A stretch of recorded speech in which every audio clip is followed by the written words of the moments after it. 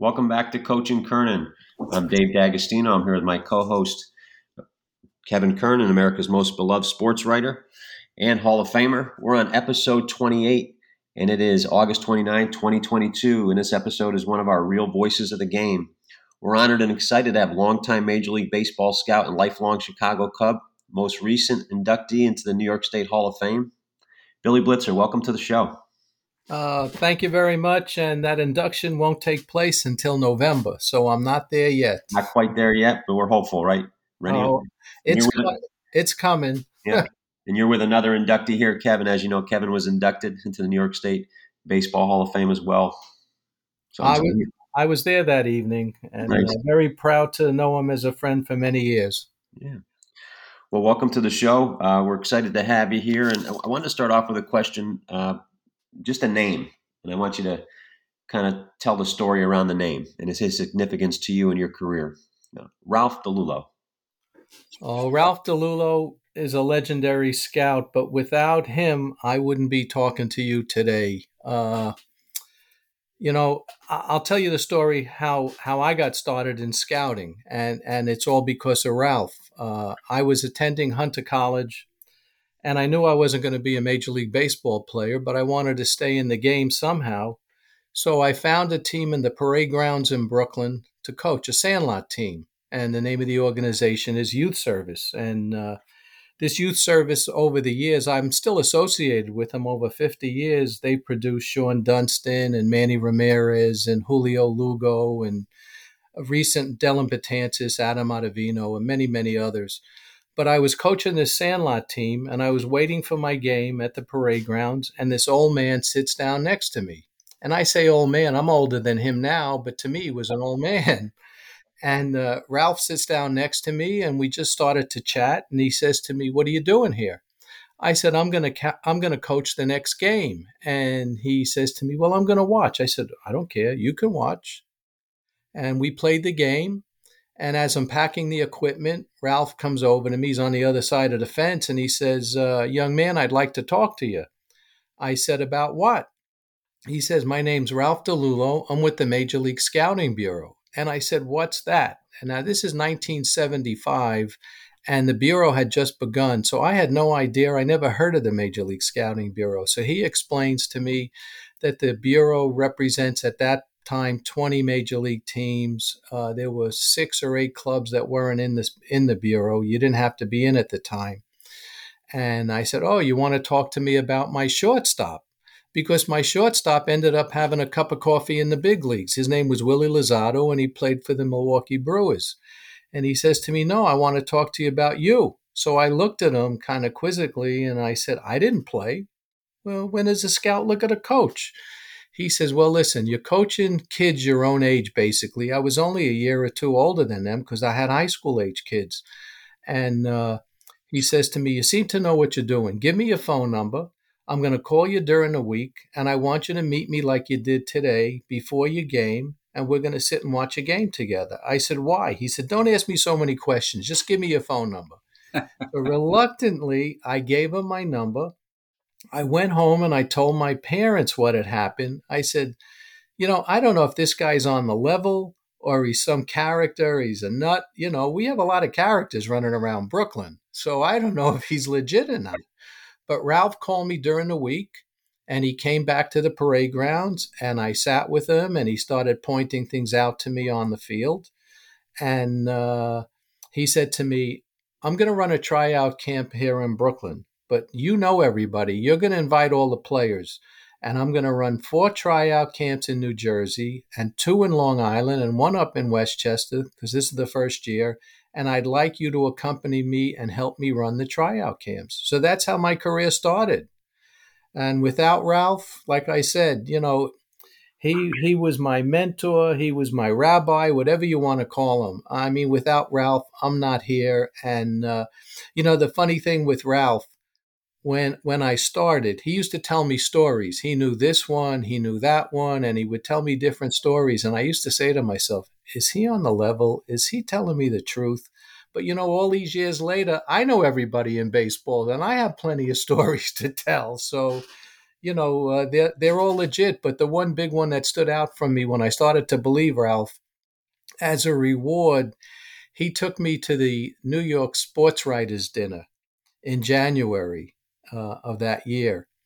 And there's always a big cocktail hour before that dinner. And Ralph knew the people for us to get in. And before the dinner, he told me Jim Bunning's going to be there. I was his first manager in the minor leagues. And I'm going, yeah, Jim Bunning. Again, I don't believe him. As we walk through the door, I'm looking around the room, and there's all these famous people and whatnot. And Jim Bunning's on the other side of the room having a conversation with a number of people. And as soon as he spotted Ralph, he stopped his conversation, started running across the room and said, hey, Skip, and hugged him. From that point on, I believed every story Ralph ever told me. Oh, that's great. That's fantastic. What kind of player were you at Hunter College? I played the outfield in college. I played third base in high school, and I played the outfield at Hunter.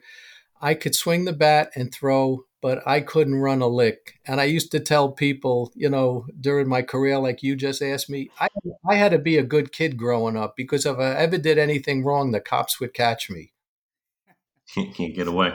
You played with a very good player in high school who ended up being a tremendous major league player by the name of Lee Mazzilli. Well, give us your scouting report on him. Well, yes, I did. I tell the story. I didn't have to be a scout to know that he was going to be a major leaguer, but I was a senior and a pretty good player, and Lee was a sophomore. He came out for the team, and here comes a kid, young kid. He could switch hit. He can throw with both arms. I had never seen that before. He could run like the wind.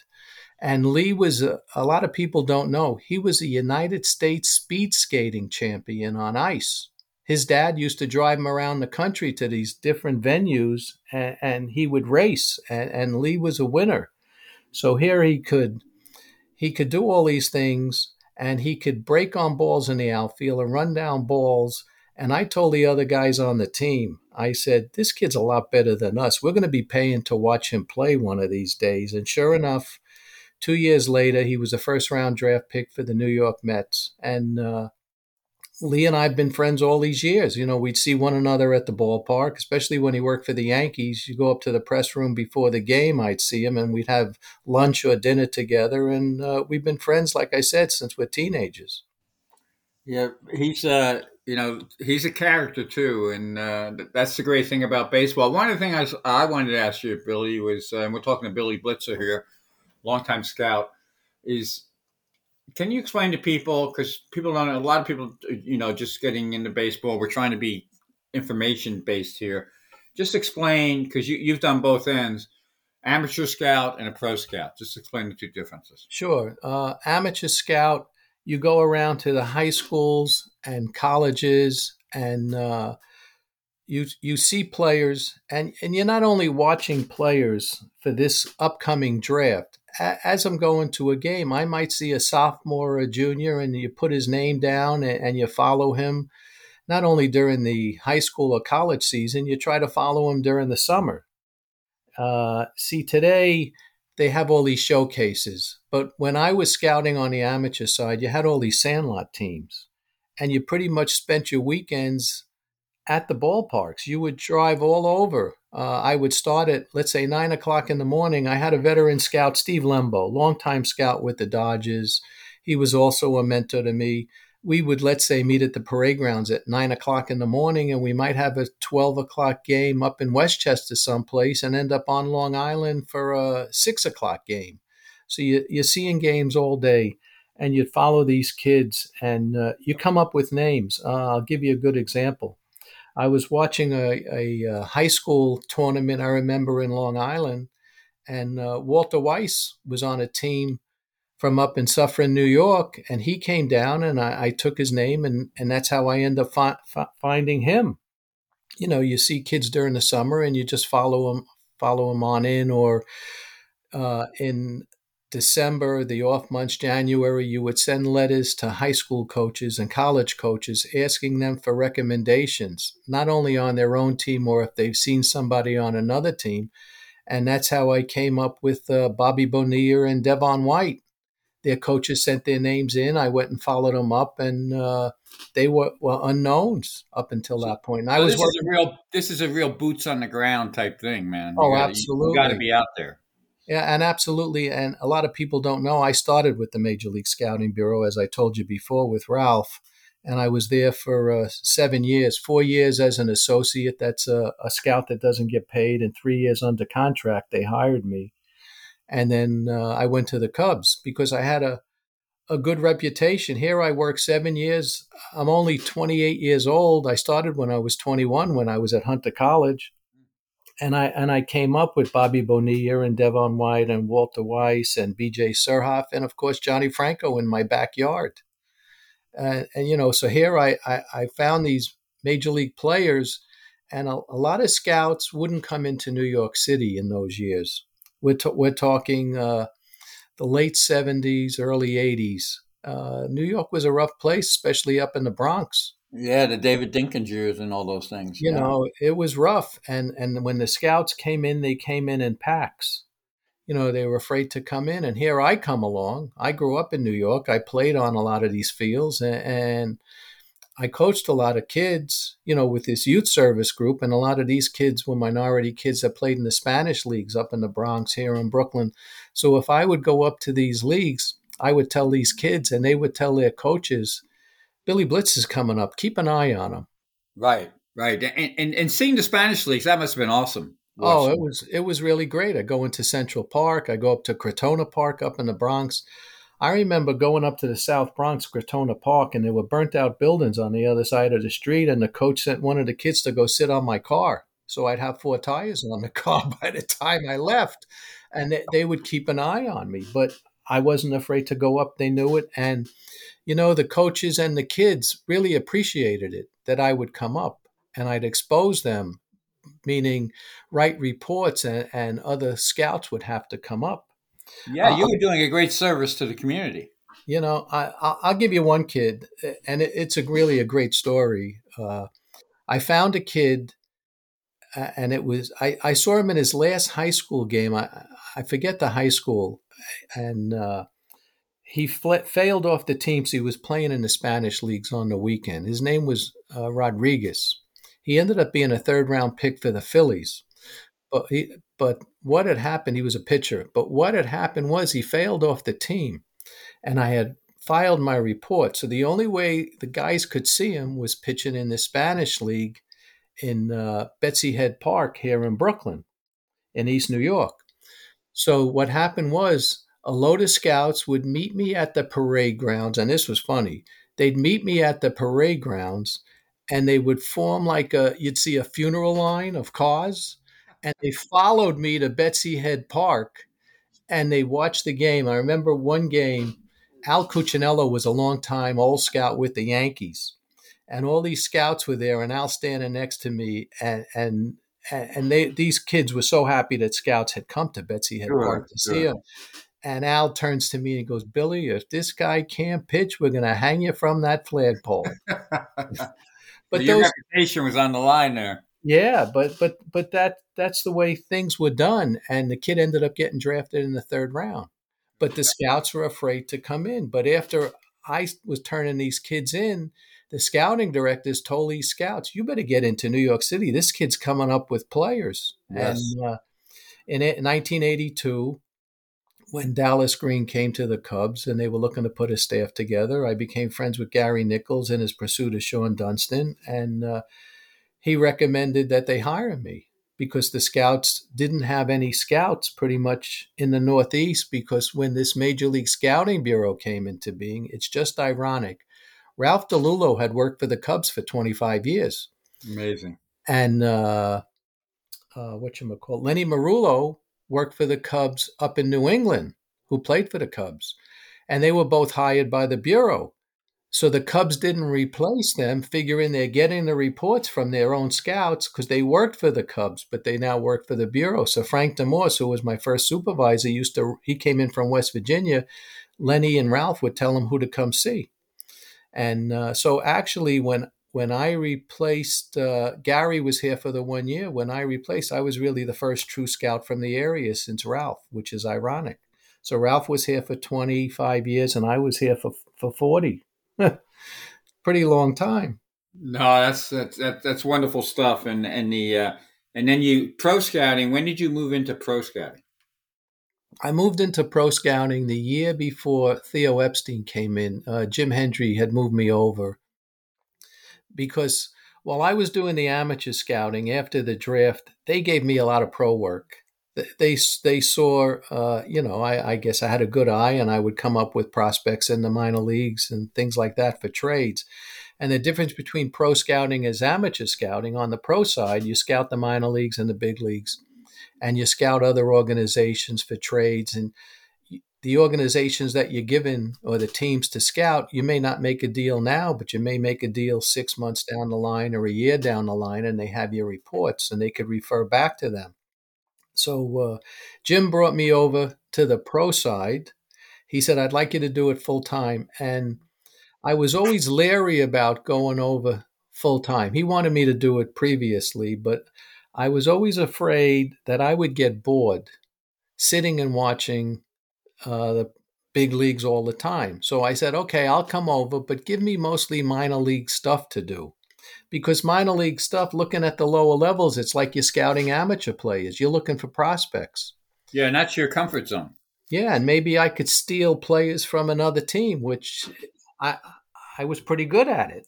I would put in reports, and when we'd make trades like you see today, clubs don't want to trade their higher level prospects. They know what they got, but they're willing to trade somebody lower down because that kid may be 3-4 years away from the big leagues, and you don't really know if he's going to develop or not.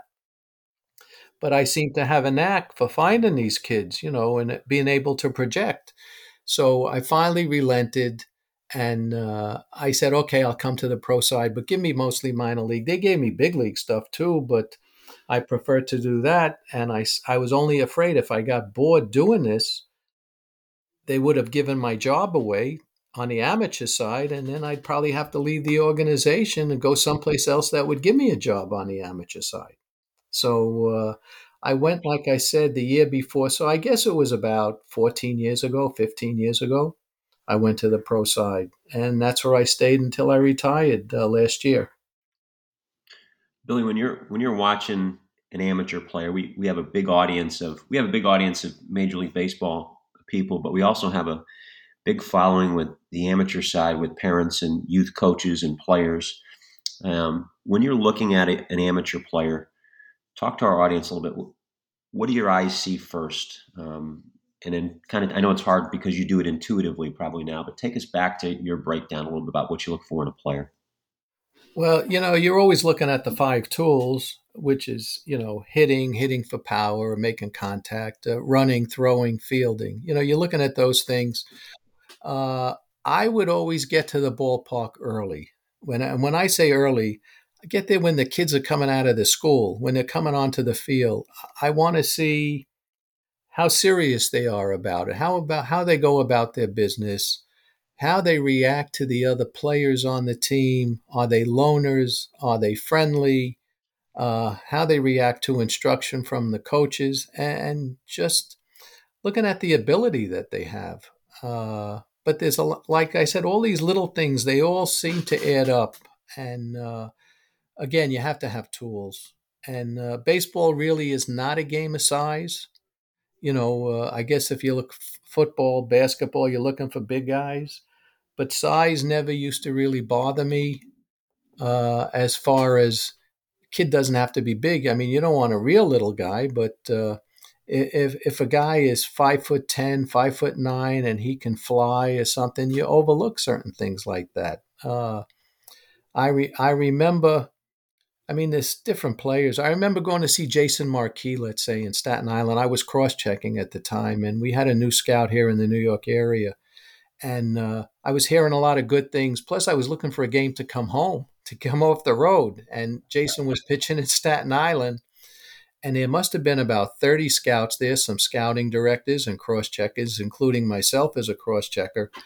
And my scout didn't have him in that high.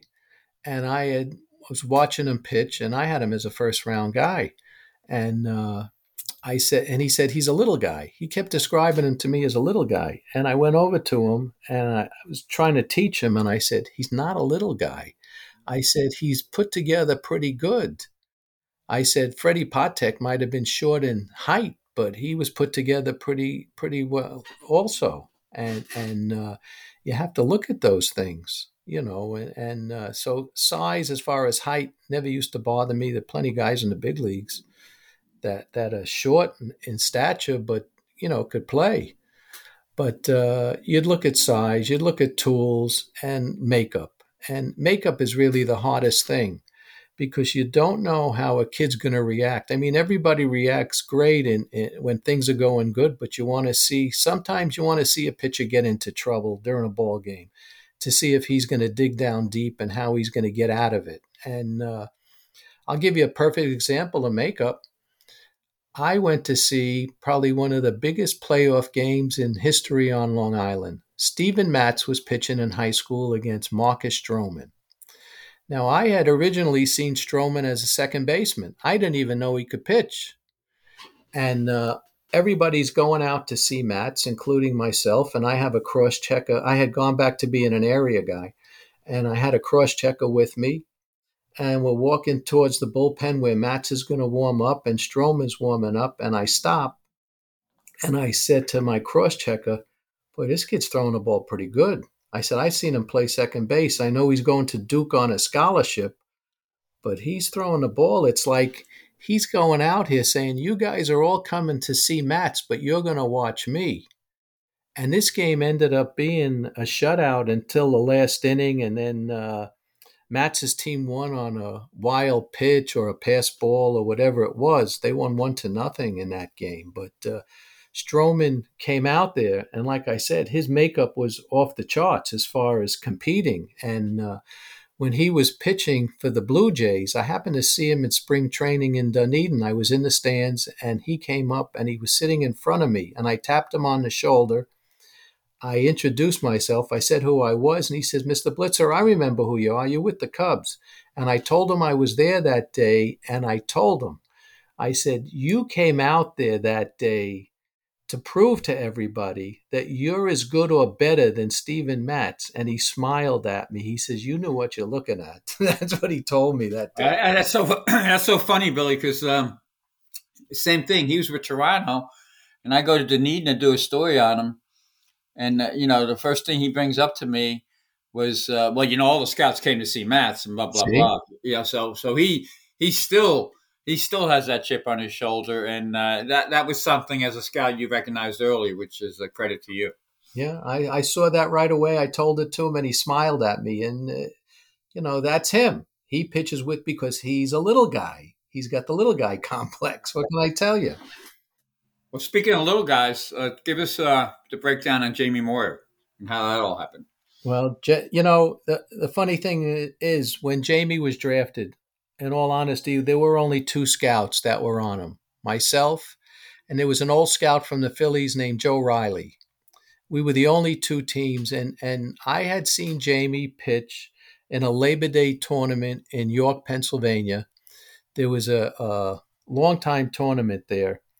And I went looking through the rosters. Gary Nichols and I were both there. And we looked through the rosters and we tried to find rosters where you had a lot of college guys because you have a lot of ex-players or older guys playing in this tournament. And the field that I went to see him on was out in the farmland someplace. I mean, corn was growing like you'd see in Field of Dreams or something. Yeah, I've been out there in that tournament, so I know what you're saying. Yeah. You got the old wooden stands, and Jaimie comes out and pitches, and he's going into his junior year in college. This is in the fall in September. And he's just changing speeds and throwing a changeup and a curveball, and he just kind of spiked my interest. I kind of liked him. And Gary came over in the middle of the game, and he saw it too. And I said, I'm going to follow this kid going into the spring next year. So, of course, I sent for the schedule, and I'm down in Florida. And he went to St. Joe's in Philadelphia. And St. Joe's, they're going to play a game at the University of Central Florida. and there were three other scouts there that day. There was Ben McClure was with the Blue Jays, Brad Kohler was with the Scouting Bureau, and a new scout, Tony DeMacio, who later went on to become the scouting director with the Baltimore Orioles and the Atlanta Braves. And it was Tony's first game. He didn't know anybody. And I went over and introduced myself. And Tony sat with us, and the four of us watched Jaimie pitch, and he pitched very well. And Brad Kohler put a report in on him with the Scouting Bureau. So Jaimie's next game, you're always looking for game scouts from the North, was down at Florida Southern. And there must have been 20 scouts there that day. We're all sitting there. And I'll never forget, first inning, Jaimie gives up a base hit. He walks the next guy. The second baseman makes an error. It's now bases loaded, no outs, first inning, and next guy hits a grand slam over the right field fence. He's down 4-0 without getting an out. Wow. By the third inning, I look to my right, nobody. I look to my left, nobody. By the third inning, I'm the only scout left. Everybody left. Now, Jaimie, he didn't pitch as slow as he did at the end of his career, but on the radar guns that we used at the time, he was 82 to 84, which would have been like 84 to 87. Okay. And major league velocity at the time was like 89 miles an hour. So he was a little short. He topped out at 87, maybe touched 88. So the guys didn't see velocity on their guns, and they left. And I sat there, and he didn't give up a run for the rest of the game. He pitched 9 innings that day. He gave up those runs in the first. I put in my report. I followed him back up north. And when I was watching Old Timers Day with the Mets the other day, Leiter came out. And on probably the greatest scouting day, I would have to say, in my life, I saw Leiter Easter week pitch for Toms River, his high school, and he struck out 17. From that game, I'll never forget, Joe Riley was at the game. I walked over to Joe Riley. I said, "You going to go see Moyer pitch this afternoon?" The game was at Villanova. They were using their field. He said, "Yeah." Now, Joe was from the Philadelphia area. I said, "Do you mind if I follow you from here in Toms River?" There was no GPS then. I said, "I don't want to get lost." He said, "Billy, you could follow me. I wouldn't let anybody else," because Joe was always to himself, but he liked me. So I followed him, and I saw Leiter and Moyer the same day as an amateur. Probably the greatest day I had scouting, to see two big leaguers like that. Wow. And I ended up getting Jaimie in the 6th round. That's fantastic. And what, it's just so kids understand. I think this bounces back to what Dave said earlier, but you can impress scouts, or you can just do it different ways. And this, you don't have to be the biggest or strongest. You can just you can be, sometimes use your brains and command. I guess the key word here is command. What kind of command did you see from Jaimie Moyer?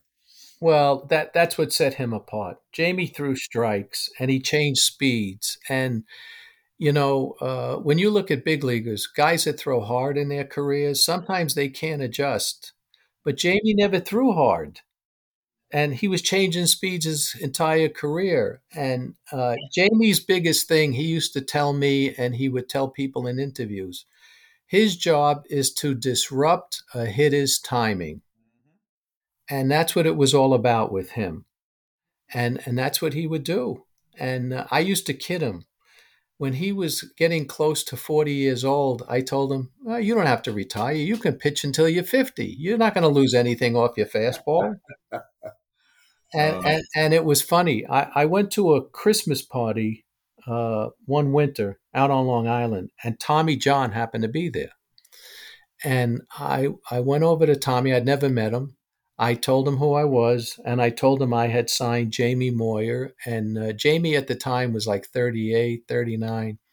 And I said to Tommy, "How did you know it was time to retire? You didn't throw hard, And he gave me a very good answer, which I relayed back to Jaimie. He said, "I was afraid of getting hurt of balls getting hit back to me that I wouldn't react. And I That's thought interesting. that was a really good answer. That's a great answer. You're right, and And that's when you reach that point, you understand, and that's and that. Speaking of Long Island, I want to let everybody know too. Tell us a little bit about, and I'll let throw a couple of Dave, but tell us a little bit about the Scouts dinner that is so impressive. And you guys were nice enough to give me the Dick Young Award. I think back in 2000. Let me see, I got it right here, 2010. So oh, tell us about that dinner.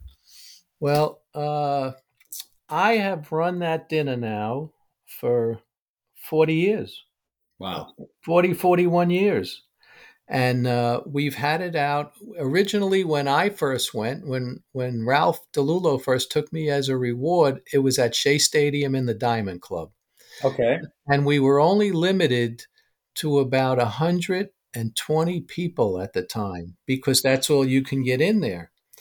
And I remember going to my first dinner and I looked around and I was a kid. I was 21 years old and I was a big baseball fan. And to me, it was a big thing, the Scouts. And I remember Pete Gabrian was the scouting director for the Mets. And it was a thrill for me to meet him and all these people that they were honoring. And we had it there for a couple of years. And the first year that I remember I ran the dinner, it was at Shea Stadium. Well, the first 2 years. And I remember we got to 120 people and I couldn't take anybody else. I had to turn people away. I mean, some members, and I felt terrible about it. And I received a phone call. John Barr was working for the Mets. Joe McIlvaine was the GM. And they called to tell me that they were remodeling Shea Stadium. And we had to find another place for the dinner. And we had a scout, Sal Magaglione, who was in the restaurant business. He was a part-time scout for the Mets. And he knew the people at Leonard's. And I met Sal, and the two of us went out to Leonard's, and I met the owner of Leonard's. And we've had it there ever since. We've had it there, like I said, 38 years, 39 years. And it's become a tremendous dinner. We average 200. The biggest crowd we ever had, I think we had 240. Tommy Lasorda was our guest speaker. But we've honored a who's who through the years. We have the main thing is we have a Scout of the Year that's voted on by the organization, and we give out a Good Guy Award to one of the Scouts also. But the rest are all, we give out a Media Award, the Dick Young Award, which Kevin you've received, and we've given it to a lot of media people and TV people. And we give out to a college coach award. We give out a high school coach award. We give out a Star of the Future award to up and coming players that were signed out of the area. And it's really a big party, more so than a dinner. We have a big cocktail hour. Nobody wants to leave the cocktail hour to get into the dinner. We have to force the people to go in there. And it's just a great affair. I mean, it's the most talked about affair probably in the country as far as a Scouts dinner.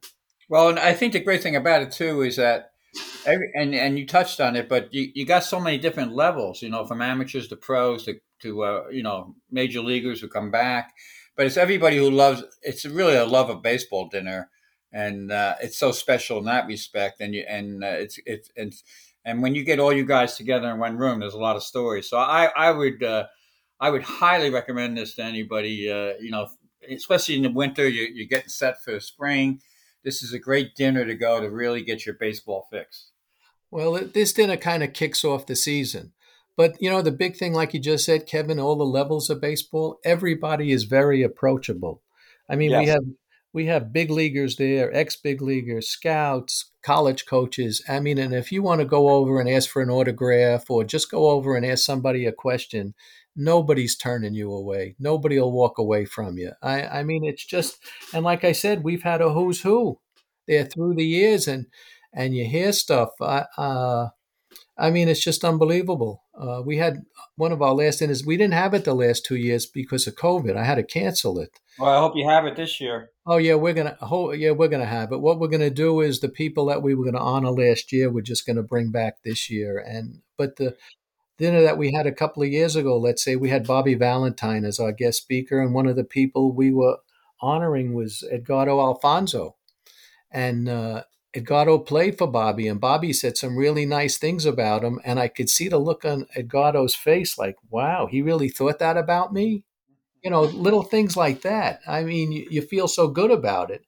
But I mentioned Tommy Lasorda, and he was the best. He told stories, and you can just imagine what kind of stories he told. He had everybody rolling in the aisles that night.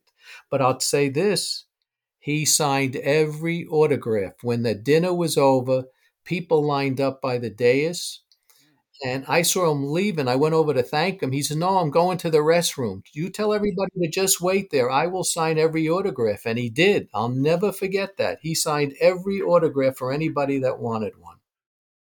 Well, he still was that guy from Pennsylvania, Yeah. Tommy was interesting in a couple of ways, and you know this if you ever gone to dinner with Tommy.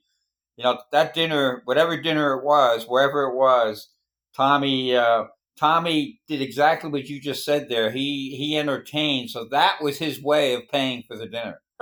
Well, I was with Tommy plenty, and going back to Ralph DiLullo, Ralph used to run around Pennsylvania. I should say Tommy used to run around Pennsylvania with Ralph as a Right, scout, and that's one of the things I said. Are you kidding me? But when I first joined the Bureau, Ralph said to me, I was going to my first organization meeting out in Arizona. And Ralph said to me, let's go out a couple of days early. We're going to go to Los Angeles and go see the Dodgers play and then the Angels. And I'm friends with Tommy Lasorda. And I said, okay, again, I didn't know him yet enough to believe him. And we go to Dodger Stadium. It's the only time I was ever there. And Al Campanis was the GM. And Ralph says, we're going up to see Al first. So we go upstairs, and he doesn't know that he's coming. And he tells the secretary who he is. And Al comes right out of the office and brings the two of us in. He tells him I'm from Brooklyn. So he was asking me plenty of questions. But the best was we go downstairs to watch BP. And we're right by the dugout. And there's no fans in the stands yet. And Jay Johnstone had just come out. And you see his name on the back, and Ralph yells to him, "Hey, Johnstone, where's Lasorda?" Like that. And he goes, "He's in the clubhouse." He goes, "Go get him." So Johnstone looks at him like, huh? He goes, "Go get him." He goes, "Tell him the Jet is here to see him." And I turned to Ralph. I said, "The Jet? He's not going to know who it is, the Jet." He goes, "He'll know. He'll know." Johnstone comes back out, and he goes, "He's coming." He said, "He'll be right out." As we're sitting there, you can hear Tommy's voice from underneath. "Hey, Ralphie, where are you?" I mean, I couldn't make this stuff up. Yeah, that's great. That's great. Now, Billy, you're with we talk a lot about the state of the game currently, and I'm going to take you up to the future now. If you're still involved with this, I think you are an advisory board member with Save the Game. Yes. Can you tell our audience what I mean? Obviously, that group is seeing some things in baseball that need adjustment, need movement forward. Tell us about the organization, your involvement with it, and what are you trying to do with it? Well, Kevin Gallagher is the one that started this. Kevin had written a book teaching young kids how to hit, because all you're seeing today is launch angle, launch angle, launch angle, and people not making contact, going the other way, things like that. And to me, what got me interested in baseball at 8 years old when my dad registered me for Little League was I thought it was the greatest feeling in the world, bat to ball, swinging the bat and making contact. And that's such a great point. That's such a great point, Billy. Don't want to interrupt, but I mean, I think that's the essence of it for kids. You're right. And that's what got me interested, and I wanted to play. I really liked swinging the bat and making contact and hitting the ball. I was pretty good at it. And so we're not seeing that with kids today. I mean, and everybody's being taught the same way, and there's no offense in the game. And I go to ball games, and I've said this for a number of years. I go to the ballpark. I mean, I have the Brooklyn Cyclones right by my home. It's a mile from my house. I walk over to the stadium. If you look in the stands, you don't see young kids. They're not watching the game today. They're not watching the game at the stadium. They're not watching the game on TV. I know when I grew up, and Kevin, you grew up, the Mets and the Yankees, let's say in this area, they were all on TV. All the games are free. Everything's on cable now. A matter of fact, you can't even get some of the games. They're on Prime or Apple or whatever it is. And they've lost fans because of this. But the kids aren't interested. They have other things. They have other things to occupy their time. So Save the Game, we're trying to get more kids involved, get kids interested at a younger age, and get them in the ballparks and things like that, and just basically play the game, get them out on the fields, do things like that, and get Major League Baseball to do things. I mean, it's become so expensive to go to a game for a father to take a family to the ballpark, where they used to, let's say the dad used to go 3 or 4 times a season. They can luckily, if they can go to one game, you got to take out a bank loan before you go to a major league game. That's a great point, Billy. And let me just interject.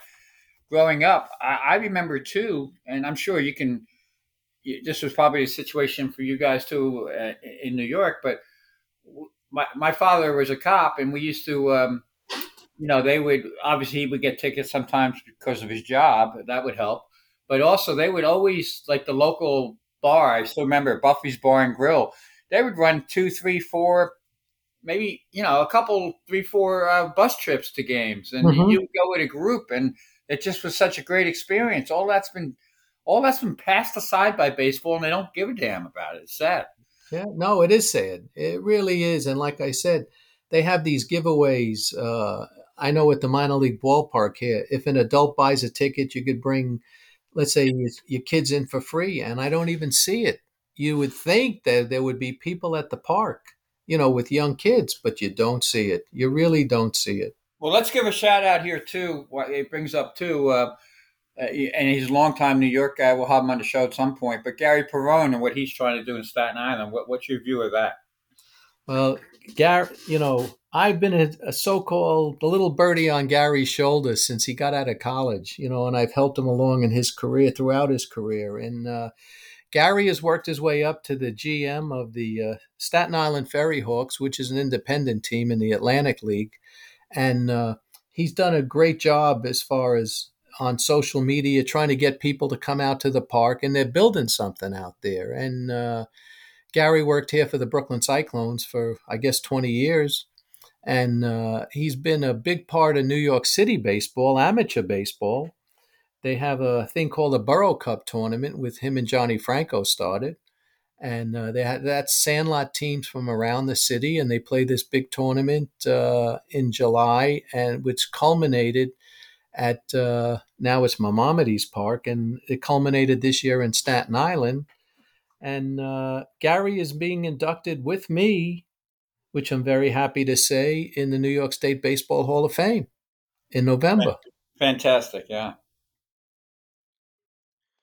No, and you've got another award that's coming up too, Billy. And I know you're humble and don't like to talk about that stuff, but tell our audience a little about this Meritorious Service Award that you're getting.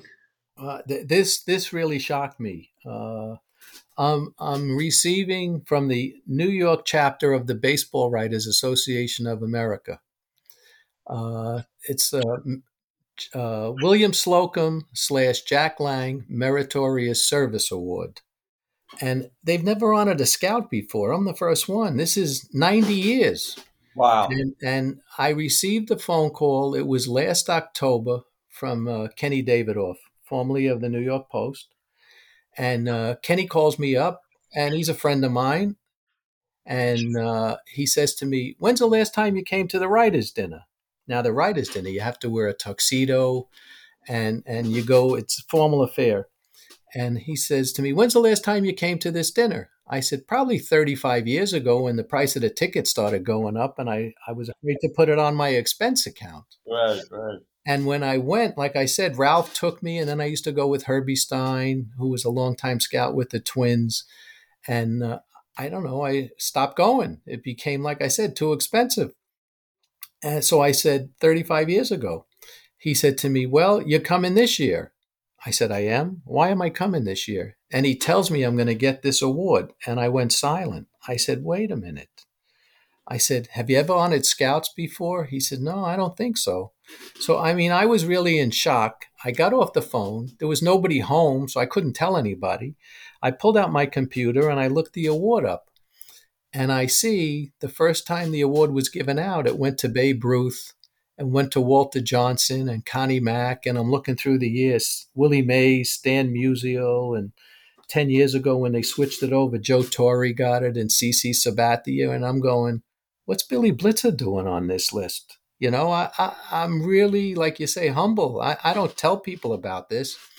Well, Kenny happened to call me back about 2 weeks later because he had to write a story about me, I guess for whatever they're doing there, a book or whatever. And I said to him, kidding around, laughing, I said, Kenny, I said, when I go walking, and on this dais, on this particular dinner, I had seen, you know, they give out the MVP award and the Cy Young award and the Yeah, it's the biggest dinner. It's the biggest in the country. Yeah. And besides that, Pete Alonso was getting an award, and Aaron Judge was getting an award, and Derek Jeter was getting an award, and Kim Ng and Billy Blitzer. So I said to Kenny, laughing, I said, Kenny, when I go walking up on that dais, they're going to think I'm the waiter picking up the dirty dishes. They're not going to know who I am. And he says, no, we know who you are. They'll know who you are. But I made a joke about it. But this is like the greatest thing. But the dinner was canceled because of COVID. So I guess, you know, they're going to put two dinners together this year. But I said to him, you know, when he called to tell me the dinner was canceled, I said, I don't care about the award. I said, I want to go through the experience or something like that. Right. I mean, I sat out in that audience and just to be sitting up on that dais with all these people around me, to me, I'm still a fan. You know, even though I know everybody and I know how people look to me, you know, when I come into the ballpark or whatever, to me, I'm still a fan. And to me, it's a great thrill to even be considered to be at this dinner. You know, it's a great thing. And that hopefully it'll come off in January. Well, Billy, I got two more for you. Let's call this the eighth and ninth innings here. You've done a great job and really gave our listeners some insight into your profession and love of the game. But two quick things I have for you I'll let you handle.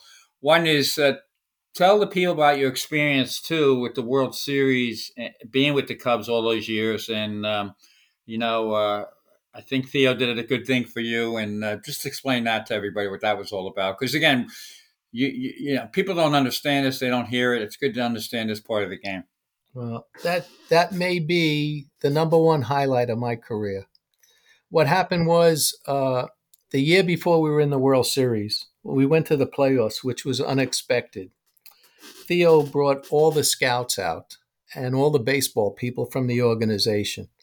And he told everybody to assemble along the right field line behind the stands. And we didn't know why. And we come to find out he wanted us to walk on the warning track from right to left field so the people in Chicago and all over the country can see who assembled this team that was representing the Chicago Cubs. And he wanted the fans to see us and they can applaud us. So Theo came over to me. I was standing with everybody else, and they said, Billy, to the front of the line, Theo wants to talk to you. So I go out to the front, and Theo says to me, I want you to lead everybody out. He says, you're the veteran here. You've meant so much to this organization. I got all choked up. So I came out. They had me come out like 20 feet in front of everybody else, and I'm waving to everybody in the stands. But came the following year, we're going to the World Series, and we had a big party before. Theo's up going to talk to everybody, and he comes over to me first, and he says, you ready to do it again? I said, absolutely. But this time, now this is the World Series. People were all jacked up.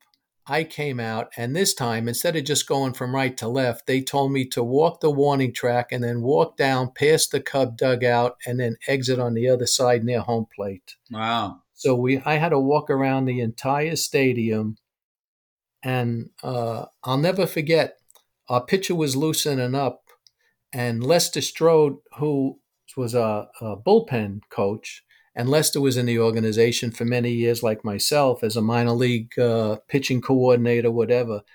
As he was there and I was walking by him, I hugged him and I whispered to him, Lester, we finally made it. Oh, that's nice. And then when I got to the dugout, Joe Madden had all the players out on the dugout steps, and Theo and Jed was standing there, and the owner of the Cubs, Mr. Ricketts, was out there shaking our hands and giving us high fives. It had to be the highlight of my career to be able to lead everybody out like that, and everybody in the stands just cheering and yelling. And I think, Kevin, you were in the press box, so you saw me coming around like that. Yeah, it's well deserved because you and also all the other scouts. These are guys on the other side of the fence. They're going to ballparks and places that no one else goes to, and it's the heart of the game, and in many ways too, it kills me about the game now because so many are being cast aside. But that's a story for another day. Yeah, we'll keep it positive here, but. So you guys deserve that, and which brings me to my last question, and we try to end, and it's great from different perspectives, but we try to end the show with a simple question, and there's no really simple answers, but and it fits in many different ways. But what does it mean to you to be a ball player? That's a simple question. Give us your answer. Well, I wasn't a ball player as far as Major League, but it meant the world to me to be involved with Major League Baseball, just to be involved with the game. Like I said, since I was a kid, that's all I wanted to do. I wanted to be a Major League player. But when Lee Mazzilli tried out for the team, I knew that wasn't going to be. So I thought maybe I'd stay in the game somehow as a coach. And how I ended up as a scout, in professional baseball, I say all the time, the fickle finger of fate touched me on the shoulder. And, and I was able to make a career of it. And I wouldn't change anything for the world. As you know, I love my job. I love doing it. I met a lot of people, been to a lot of places, but just the love of the game, I guess, kept me going. And that's pretty much it.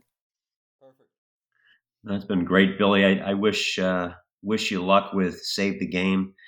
It needs saving right now. We're trying to do our part here on the podcast as well, especially with guys like you with real voices of the game. You've touched a lot of lives, and I know I smiled the whole interview.